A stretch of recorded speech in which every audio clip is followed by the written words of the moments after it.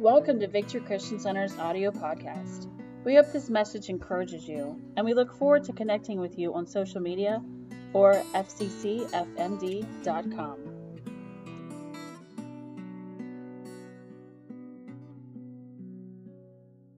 This is weird for me because if you need to know anything about me, it is that I am a little Puerto Rican boy from Florida who grew up in southern black churches, singing and jumping and dancing and hooping and hollering.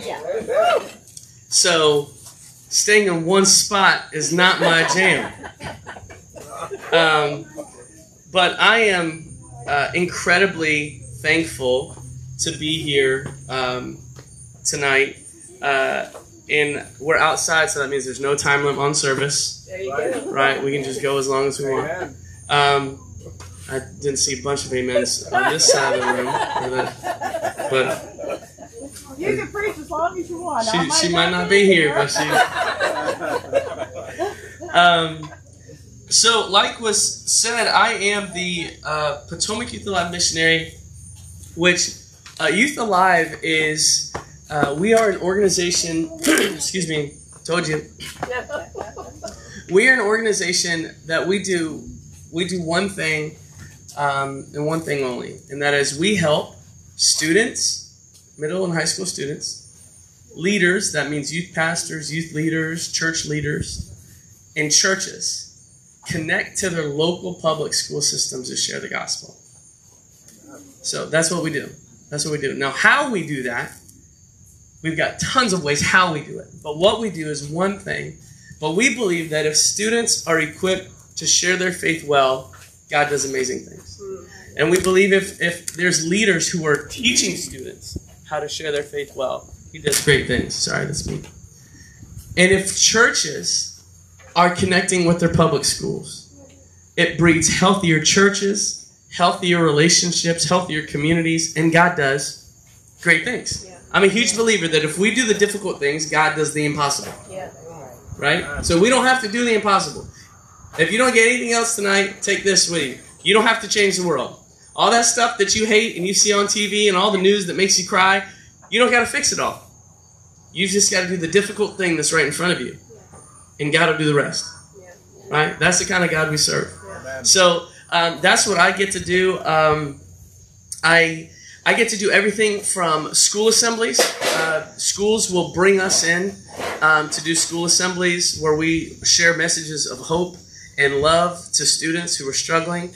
I get to do services like this. We do large events. We work with the youth department. We coach kids one-on-one. We do workshops all over the network. So we do a ton of stuff. But I'll give you one story real quick, then I'll do a short message just for her so she can get out on time.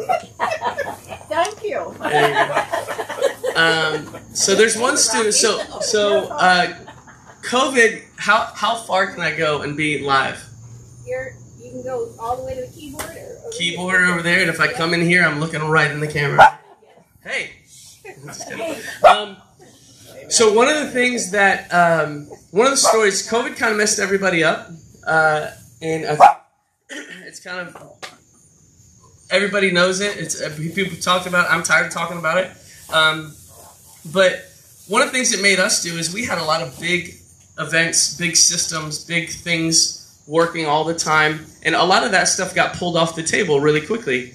But one of the good things that it made us do is it made us reevaluate what are we here for, and how do we do it.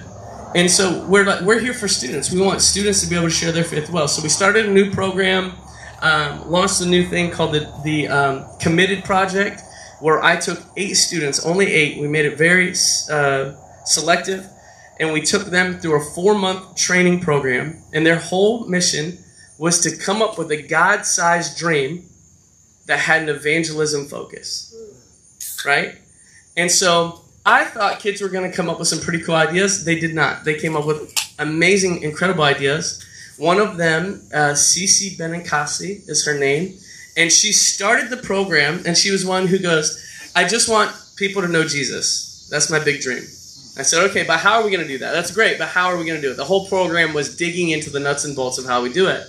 And over the 4 months, I watched her go from, I don't know what to do, I just know I want people to know Jesus, to, at the end, she started a program. So she went on Instagram and started a channel called The Questions Project. And she made it so that anybody can ask, anyone can ask anonymously any question about faith that they want. Faith, God, church, whatever. She gets the questions, doesn't know who they're from, and we created a team of professors, pastors, teachers, Sunday school people, church people, students, and they answer the questions, and once a week she comes on Instagram and has an edited video that she answers the questions that her friends and people are asking online, right? It's called The Questions Project. It's awesome, right? We have another student that her heartbeat was she wanted to help handicapped kids in her school who were ostracized make connections centered around Jesus with their able-bodied friends. And so now she's partnered with the school is actually busing kids to the church, handicapped students to the church twice a month.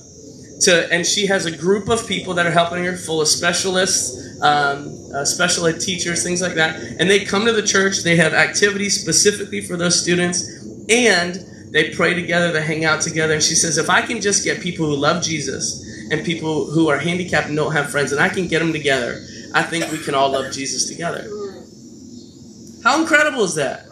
But that happens when you get students and you move them from this point of where I think we usually stop and say, you've got to share Jesus with your friends. Yeah, but how?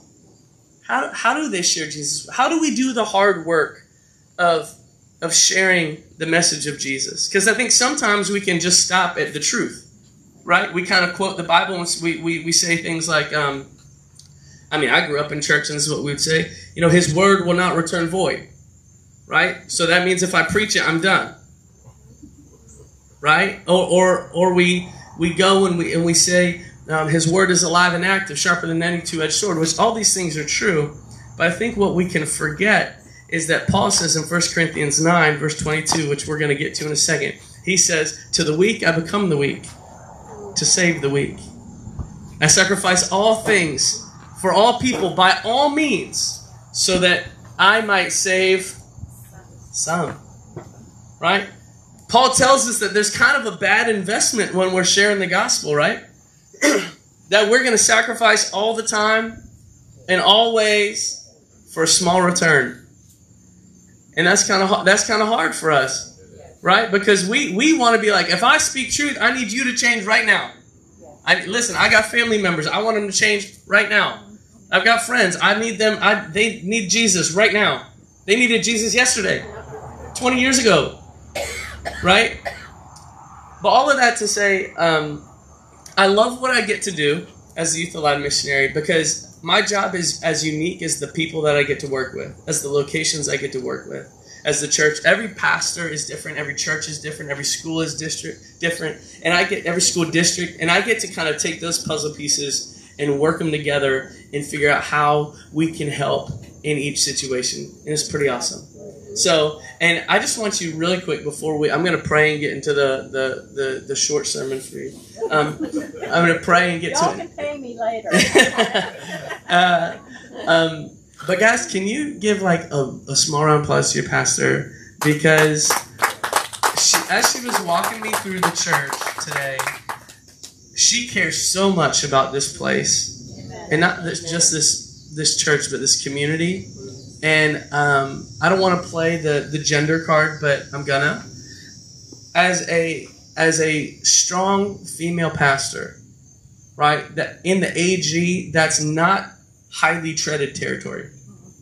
And you have an amazing person, man or woman, in the role who cares and loves you and wants to see the best. And so if you're not, if you didn't know, I'm letting you know that you have an incredible pastor, and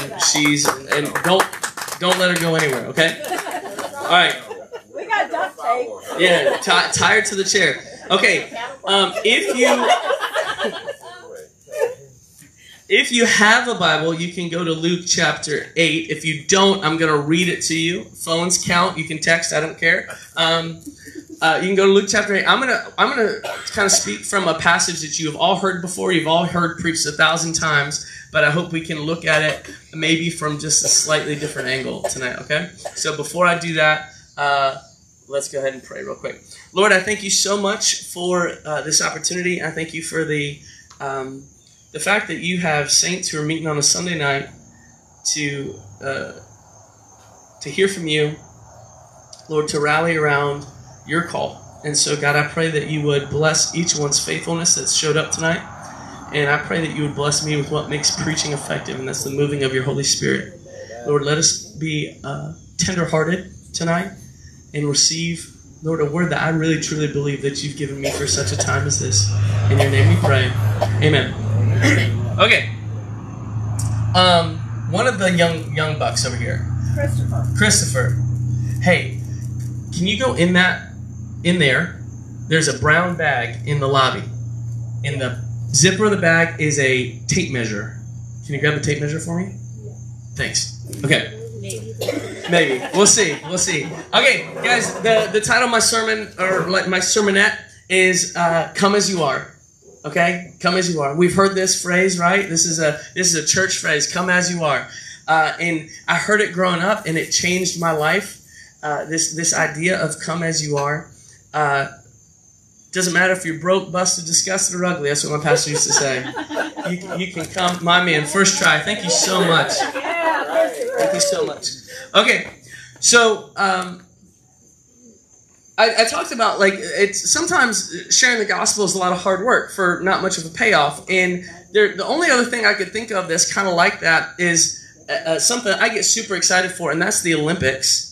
I get absolutely pumped for the Olympics. This year, I bought a onesie, you know, like a baby wears, that was red, white, and blue flags. If you don't believe me, I've got pictures. I wore it to camp every week. I tried to find some matching ones for my kids, but they didn't have them. But I get so pumped for the Olympics because the Olympics inspire me, right? The Olympics are incredible. But sometimes I can get spoiled when I'm watching the Olympics because, you know, I was watching the swimming, right? And these are Adonises. These are men that when I look at in the mirror, they make me ashamed of myself, right? They are shredded. They look incredible. And they're so fast. They're so fast. And I remember there's this guy named Driscoll, and he won 5 gold medals in swimming this year. And he's from Florida, so I was like, Florida. You know, I'm from Florida. So, and I'm pumped. And I remember there's one race where he's winning. He's coming on the last lap home, and his lead is shrinking. He's starting to fall back a little bit. And I think it was the Australian guy was catching him. And I'm sitting there, and I get up off the couch, and I'm like, go faster, just a little more, go push. You know, I got Cheeto dust on my fingers, like I'm hot and sweaty from cheering him on. And you know, I was spoiled because I wasn't even comprehending how crazy and inspirational an act he was accomplishing, right? Like, I think every Olympics should have a lane in every sport that's like the average Joe lane. Right? So you see all these incredible athletes, and then you see, like, me just like... Right? So we can really appreciate, like, who they are. So, I was watching it, and so there's a guy, one of my favorite events is the long jump, because it's so simple. It's something we would do in kindergarten, right? It's this, like, this idea of just run and jump as far as you can, okay? So, what's your name, my dude? Darren? All right, come here. Grab this, and my man, come right here. This is a 16-foot tape measure. I want you to take it to that white line, and I want you to take the other one. Which line? That white line on the ground. On the ground, yeah. On the ground, right there. Over there, come forward. 16 feet, it'll be the whole thing. And right there, stop. Pull it back in. Don't break it. There you go, right. Okay, now you stand right there and hand me the tape measure. Okay, now you look athletic. All right, you can let it go. The world record. So you're going to come over here, And I want you to run as fast as you can. You're going to take off by him. And you're just going to jump as far as you can. 16 feet, right? I figured out what the longest long jump was. All right, and so here we go. We're going to have to back up. All right, so from his foot to that white line, 16 feet. You got it? You can do it, James. Yes. Take off, sir. Not bad. Not bad. That was about 12 feet. All right, there was a foot fault, but I'm not going to call it. I'm not going to call it. All right, let's do one more. Come on, let's do one more. You can do better. Come on, take those slides off. You're out in the country. I know you walk around barefoot. You got this. All right. Come on, Mr. Athlete. Come on. Take off. Okay. All right, not bad. Not bad. All right, now I need an adult. I'm not going to make you jump. I'm not going to make you jump. I won't make you jump. All right, so you saw how... All right, so you stand up right there. All right, so that's 16 feet, right? That's pretty, I mean, if one of us could jump 16 feet, that would be incredible. We'd be in the Olympics. You'd be in the Olympics. Well, years ago, Yeah. You hold this end, and then you hold that end. Head that direction, and tell me how many feet you're at. How many feet you got? 12 feet right here. Keep going. 16. Okay, come back to 13 feet, 3 inches. Drop that to the ground. All right, go ahead and put that on the ground for me. Put it down, Christopher. The world record for the long jump is 29 feet, 3 inches. That means that person took off from right there. Michael Dowell is his name, and he landed over there. That's jumping like a flea. Could you imagine being at like a high school football game and watching somebody take off and jump over people 10 yards? You would go bananas, right? But what do we see on TV, right? What do we see? We see this jump, land in dirt, right? They land in sand. But if you were there, if you were in that moment, if you were watching the Olympics, if you were 2 feet away from it, you would be astronomically mind blown. Because it's inspiring, right? But we get spoiled. You guys are good. Thanks. You can leave that there. I won't need it. Give our volunteers a round of applause. Thanks, guys. 13 inches. 13 inches. Hey, I beat my record once as well. Because, guys, here's my first point. It is cool to be inspired. Amen. It's fun to be inspired. And sometimes I think, just like the Olympians, we can forget how inspirational Jesus is. Amen. We can forget about the things that he did that were so incredible. Right? It wasn't just this sitting on a mountaintop going, "Thus saith me." You've heard it said, an eye for an eye. But I say to you, that's not Jesus. Jesus was a rock star. When he was healing people, the Bible says in Mark and Matthew and Luke, all the Gospels, there were crowds that crushed in around him. Right? The people would follow him for miles. In a world where people didn't like to walk more than 2 miles from their home in their lifetime, they would travel tens of miles to find him. He was that big of a figure. He was an inspirational figure. And so when we read this story that you've all heard, I just want us to have a little bit of a mind shift on who Jesus is in our life and in this time. Because it's cool, it's joyful, it's encouraging to be inspired. Right? Because I sit on the couch like every other slightly overweight dad, and I tell the quarterbacks to do a better job on Sundays. Right? But that means I'm inspired, right? Because what they're doing, I'm attached to. It's fun to be inspired. So, let's go ahead and go to the verse, or to the verse of Scripture. We're going to Luke chapter 8, and I'm going to try and do all of this in the next 10 minutes. Luke chapter 8, which I'm a Pentecostal preacher, so that means nothing. Luke chapter 8, we're going to go to verse 40. Now, in this passage, Jesus was on one side of the Sea of Galilee, and he was so tired of the crowds that he got with his disciples, and he said, hey, let's get away from all these people. And the only way he could get away was to get in a boat. And so he got in a boat, and he went 8.2 miles to the other side of the Sea of Galilee. And he was trying to get away from them. But this verse says, now when Jesus returned, a crowd welcomed him, for they were all expecting him. I don't know who sent a messenger dove or pigeon or whatever, but they knew he was coming. Can you imagine how big of a figure you have to be for a time when there's no long-distance communication, for you to go from one side of the sea to the other side of the sea, and before you get there, people know you're coming? He was inspiring. Because people are coming around, and they're saying, this is the guy that heals people. This is the guy that casts out demons. This is the guy that I heard walks on water. This is the guy who claims he's the Son of Man. This is an intentional, crazy time for Jesus. So verse 41, as he is walking, a man named Jairus, a synagogue leader, came and fell at his feet, pleading with him to come to his house because his only daughter of 12 years old was dying. As Jesus was on his way, the crowd almost crushed him. Okay. Now, when I was growing up, the band that was the hot boy band back in the day was the Jonas Brothers. And I remember when the Jonas Brothers came out, they couldn't leave their hotel without ladies just flapping their hands trying to get a piece of them. Okay? And this is kind of what I picture. I picture Rolling Stones. I picture the Beatles. I picture Elvis. Elvis. Let's go to Elvis.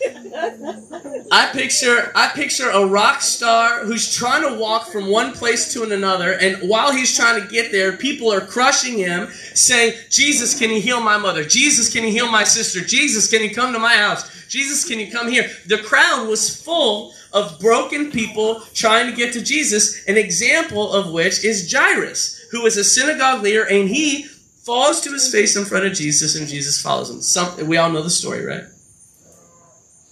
Verse 43, a woman who had been subject to bleeding for 12 years. How many years? But had no one to heal her. Now, subject, if she had bleeding, that meant she was unclean. Right? Now, unclean meant you were isolated. Now, in the same story in Mark, we see that she spent all her money, but nobody could heal her. So she's poor, she's isolated, she's sick with no cure, she's dirty, because what do you do with blood-stained clothes? You get new clothes because you can't get the stains out. But if you got no money to get new clothes, what are you doing? You're still dirty. She's unclean, so nobody can touch her, because if they touch her, they're considered unclean. And so imagine being in COVID lockdown for 12 years. I couldn't do 6 months. Right? How old are you? 14. How old are you? 13? 66. There you go. 14 and 13. She was sick almost as long as they were alive. Yeah. Their whole lifetime. Imagine, I know when I got the flu, I'm a typical husband and father. When I get the flu, the world stops turning and I can't function. But I remember getting the flu and I had a headache, a migraine that was killing me. That was like all the way down my spine. I went to the doctor and I said, I need something. Can you just give me something? And she goes, there's no medicine I can give you. You'll be fine in 3 days. I want to strangle her. I was miserable for 3 days. I couldn't imagine 12 years, thousands of days being this way. See, her sickness was her identifier. Her brokenness is how people knew her, right? And that's such a powerful thing. Her brokenness was her identity. They didn't say, there's so-and-so's daughter, there's so-and-so's mother, there's so-and-so's sister. They said, there's that woman with the issue of blood.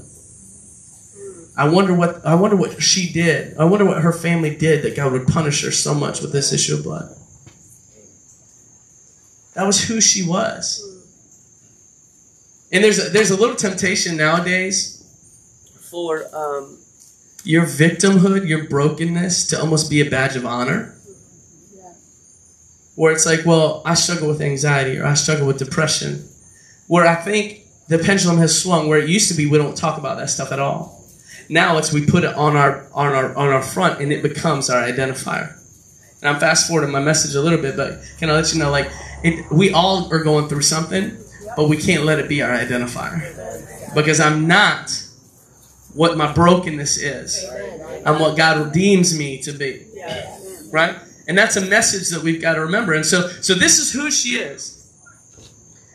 And she comes up behind Jesus, and this is important, because Jairus came from what direction? In front of Jesus. Jairus was a teacher in the synagogue. Jairus was an important man. So he had the confidence to come up in front of Jesus, even though he fell at his feet.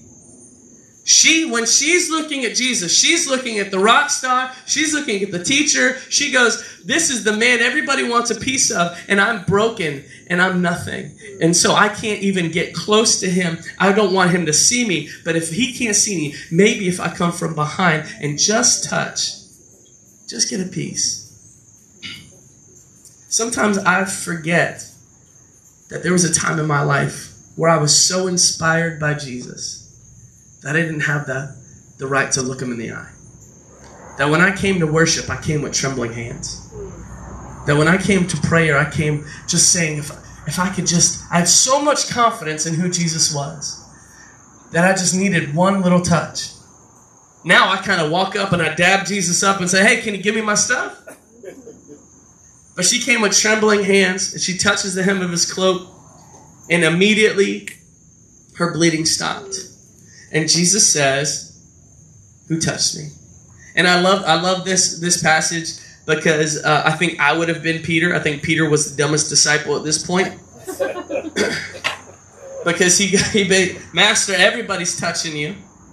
And he goes, no, I know the power has flown out from me, so who touched me?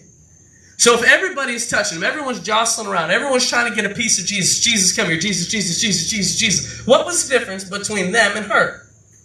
She believed. Faith. And we know that because it says right here in verse 47, then the woman, seeing that she could not go unnoticed, which means she tried to hide. She was so desperate that even after her healing, she tried to hide. She came trembling and fell at his feet in the presence of all the people, everybody's watching, told him how she had been healed instantly. And he said to her, daughter. Don't miss this. He said to her, daughter, you've been alone for 12 years. Nobody here to help you. Nobody here to take care of you. You've been poor, by yourself, ostracized, pushed away by society, people judging every time they look at you, but I call you daughter. In that moment, he didn't just change her body. He changed who she was. He changed her identity. He changed what made her her. He changed her prospects. He changed who she could hang around. He changed where she could go and what she could do. He changed all of those things in an instant. But it wasn't the instant that she was healed. It was the instant that he said, daughter. Because it says when everyone was watching. And then what's he say? Your faith has made you whole. Not that she knew more Bible than everybody. Not that she was more confident, more desperate. Not that she was able to cry harder. I grew up in Pentecostal church where if you snotted, the more you snotted, the closer to Jesus you were. But it was this simple act. Simple act. And my definition of faith that I love is faith is simply this. Belief in action with a direction. Belief in action with a direction. If you believe something enough, faith is acting in the direction of that belief. Because there are a lot of people in the crowd who were broken. There were a lot of people in the crowd who were inspired. But she was dedicated in her belief, and that's faith. Because here's point number 2. Inspiration does not always equal dedication. Inspiration does not always equal dedication. We can be inspired by what Jesus did. I think about the disciples here because it says in Mark that Jesus gave them instructions to keep the crowd away, right? And I think of the disciples, right? They liked being in the proximity of Jesus. They were inspired by Jesus. They got to be close to Jesus. They had instructions from Jesus, but when there was brokenness in their midst, they missed it. Because they were so focused on doing the right thing that they missed the brokenness in front of them. Because inspiration is different than dedication. Okay? And here's the thing. Jesus doesn't care about our state of being. He just wants us to come as we are. Here's how much he doesn't care about your state of being. Where was he going? He was on his way to what? This little girl who was 12 years old on her deathbed. I don't think it's coincidence that the woman had been sick for 12 years and this little girl was 12 years old. And could you imagine being the parent and you're trying to rush Jesus to your dying daughter, and on the way there he goes, hold up 1 second, somebody touched me. Do you know how ridiculous that is as Jairus? Do you know how crazy that would be? In the next verse, then somebody comes up while Jesus is still talking to the woman, and they say, Jairus, your daughter's dead. Don't bother the teacher anymore. Here's how much Jesus doesn't care about your state. He had time to let somebody die, fix a problem, and then still go and bring the dead back to life. He doesn't care if you're sick, broken, or alone. He doesn't care if you're poor, rich, ugly, or stupid. He doesn't care what you are or where you're from. Even if you're dead, he says, I've got the power over life and death. Now, if we believe that, that would change the way. Do we believe that? Amen. If we believe that, that should affect our life. That should affect how we function. And so I'm going to do this thing real quick. Can you play like pads behind me? Can you do that? You got that thing? Okay. All right, we're going to do this really good. This is my clothes, just so you know. This is my clothes. It's a 30-minute close. I'm doing good. We have another hour. This is my clothes, okay? When I was 14 years old, I heard a pastor preach a message called Come As You Are. And it changed my heart. And that was this message that I've kind of preached right here is something we've all heard, right? I think it's good to be reminded of. Amen. But we've all heard it. You know, when I was 14 years old, I heard a message like this, and it inspired me. Changed my heart. Because I knew in that moment, it doesn't matter how far from God I felt, it didn't matter where I was at, He could change me. He could fix me. He could bring me back. I was never too far gone. But then when I was about your guys' age, 15 or 16, I went to the same church conference and heard the same pastor preach the same message. And I asked my mom, how am I supposed to be inspired when I've already heard this? He didn't even bring a new sermon.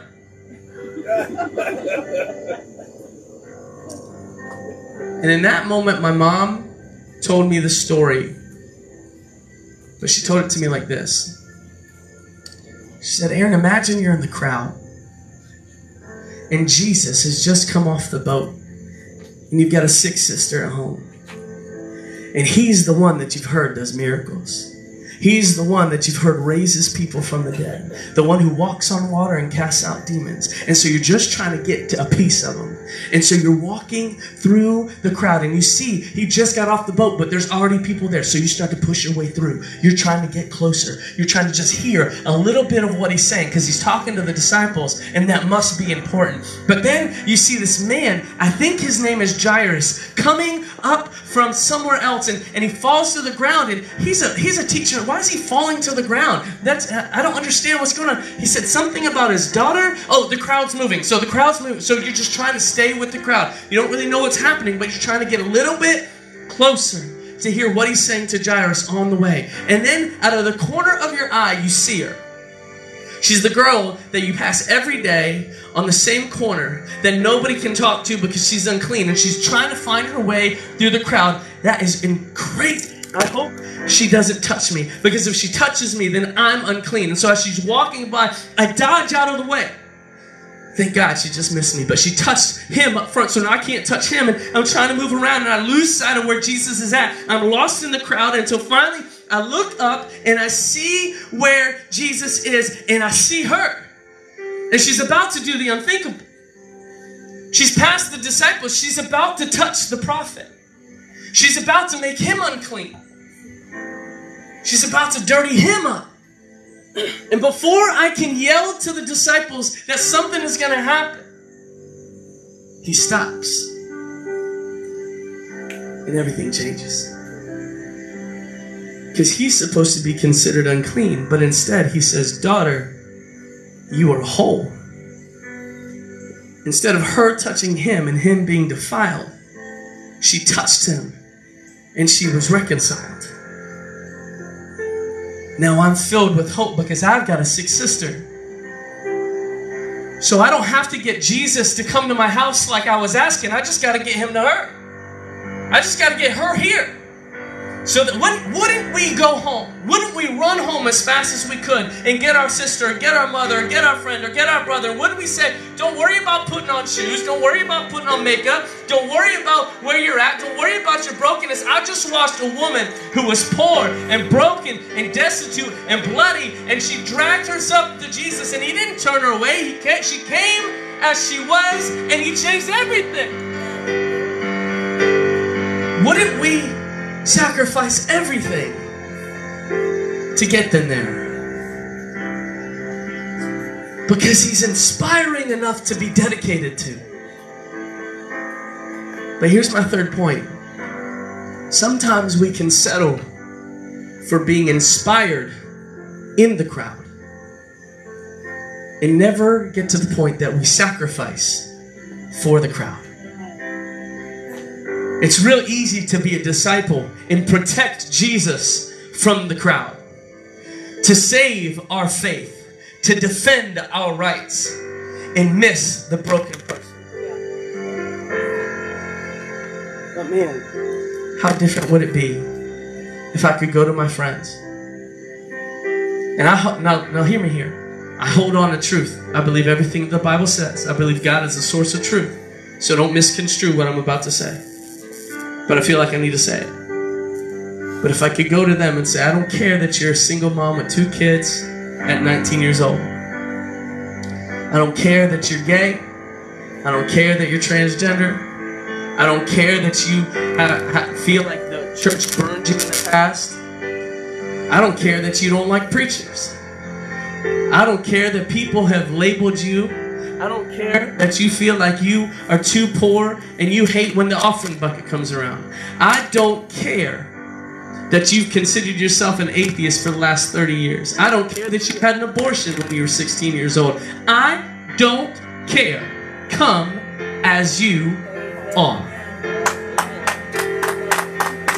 When I was 16 years old, my mom told me this. And she said, son, it ain't about you. It's not about you. You've heard this. You've already been redeemed. This is somebody else's hope. And it changed my life. See, hearing come as you are changed my heart. But realizing it was somebody else's hope changed my life. Because that year I was 15 years old. I was a sophomore in high school. And I remember Struble, Will Hooper, Jamel Cologne, Sam Schubart, Heather Snyder, Jake Lutz, all people in high school. That year I said, Lord, I just want to have moments that I can tell people that they just have to come as they are. And I remember Struble was our team captain for the wrestling team. And it was his senior year. And in a district final match, he broke his ankle. And his dad was a state wrestling champion. His grandfather was a state wrestling champion. He was going to be a state wrestling champion. And I remember he limps off to the locker room and he's sobbing. This guy that I thought was impenetrable as a 15-year-old sophomore, this was the guy I used to follow. This is who I wanted to be when it came to sports. And he's sobbing. I said, Struble, are you all right? He goes, no, man. I don't know if I'm going to lose my college scholarship. I don't know what I'm going to do. See, Struble liked to go on our tournament trips on the weekends to get out of the house. He didn't like going home. And now that was all over. And in that moment, you know what I had to say? Nothing. I didn't have anything. I was a 15-year-old dumb kid. I don't know what to say when your world's falling apart. There's nothing special about me. I'm not cool like that. But I remembered, come as you are.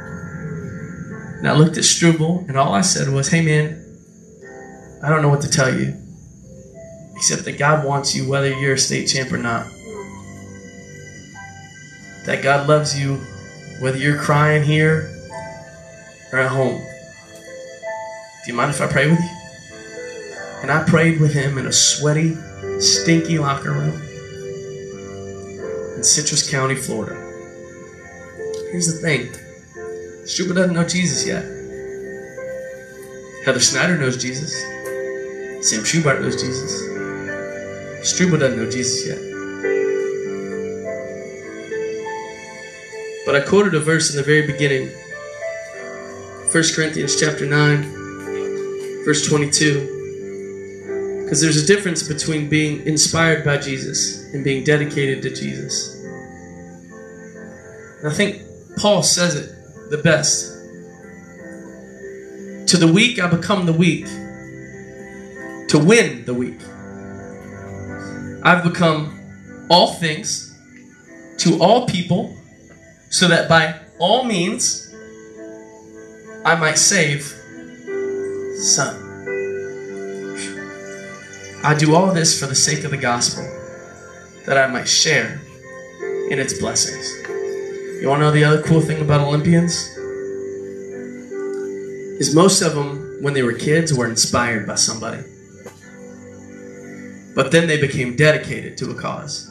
And they worked day in and day out, years of their life, dedicated, with no one watching, for 2 minutes, where they can inspire nations. And when they win, you know my favorite part?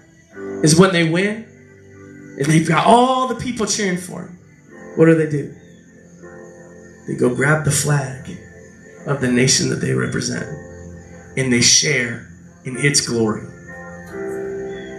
Are we people who are not just willing to be inspired by Jesus for our own edification, but can we transition to a place that we're willing to dedicate our lives for one moment, that some may be inspired?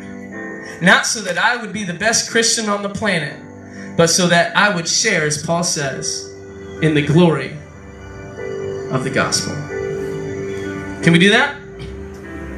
With Amazon here and everything? Come on, man. Come as you are with the truck and everything. So here's, look, this is the part where this is my sweet spot. I could talk about this all day, because becoming the weak to save the weak, that little phrase right there, that means, and we talked about this a little bit, that means giving up my right to be right. That means sacrificing the hard things. And that's not easy. That takes preparation. That takes time. And that's what I get to do for a living, is dig into that conversation of how do we do that. But I hope that tonight we can just agree that we should do it. Amen?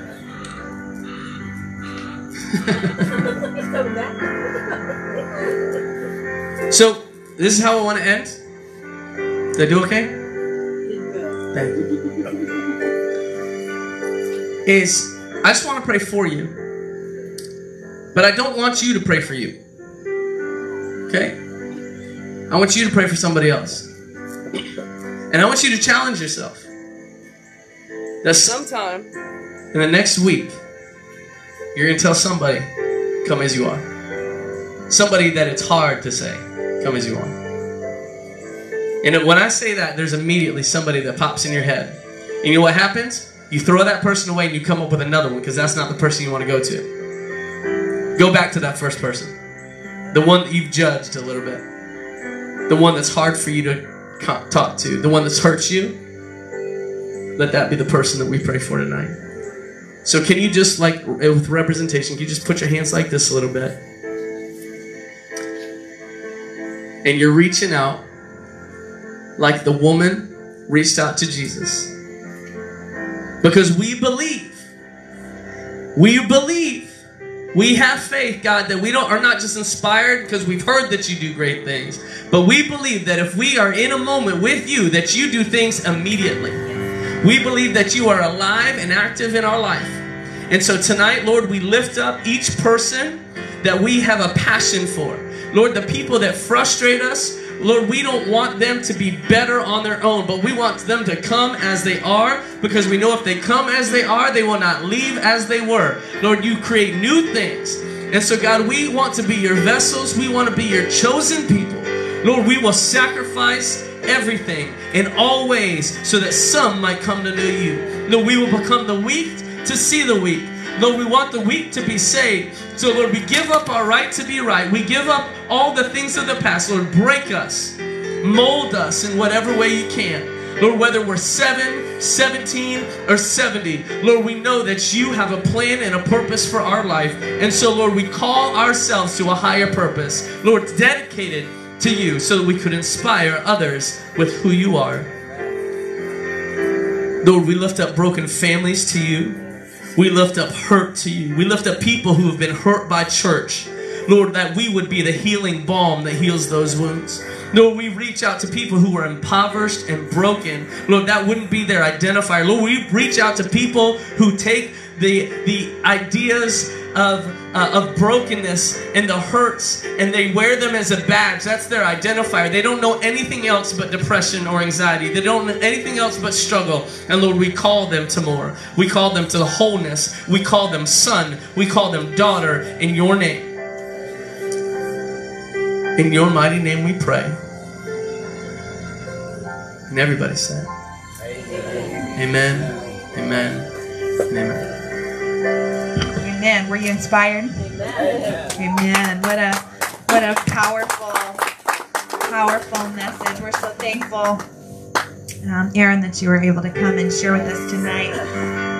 And you know, I was so inspired this weekend. I'm going to hang on that word for a minute. With our convoy of hope. You know, there's such an opportunity for us. The fields are ripe. But we've got to go.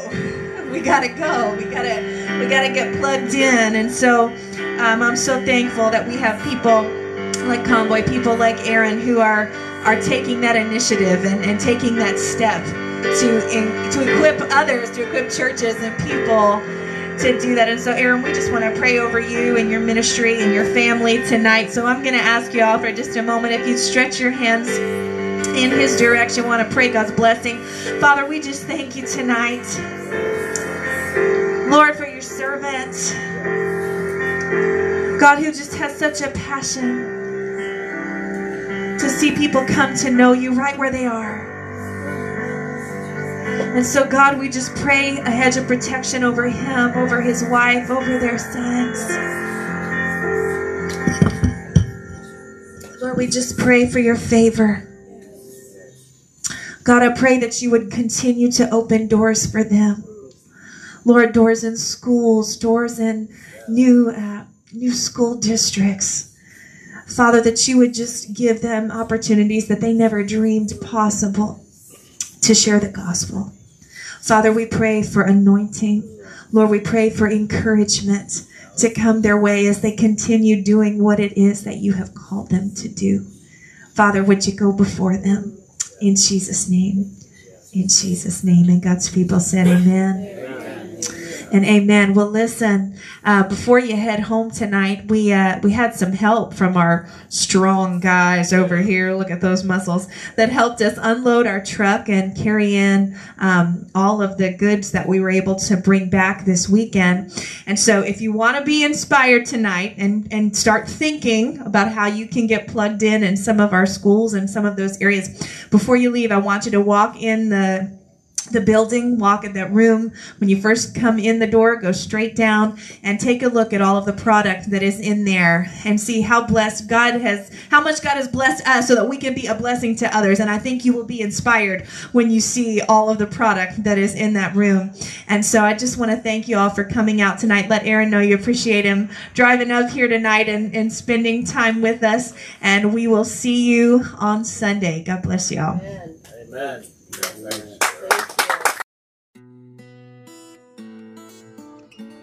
Thank you for listening to Victory Christian Center's audio podcast. We look forward to connecting with you on our social media or at fccfmd.com.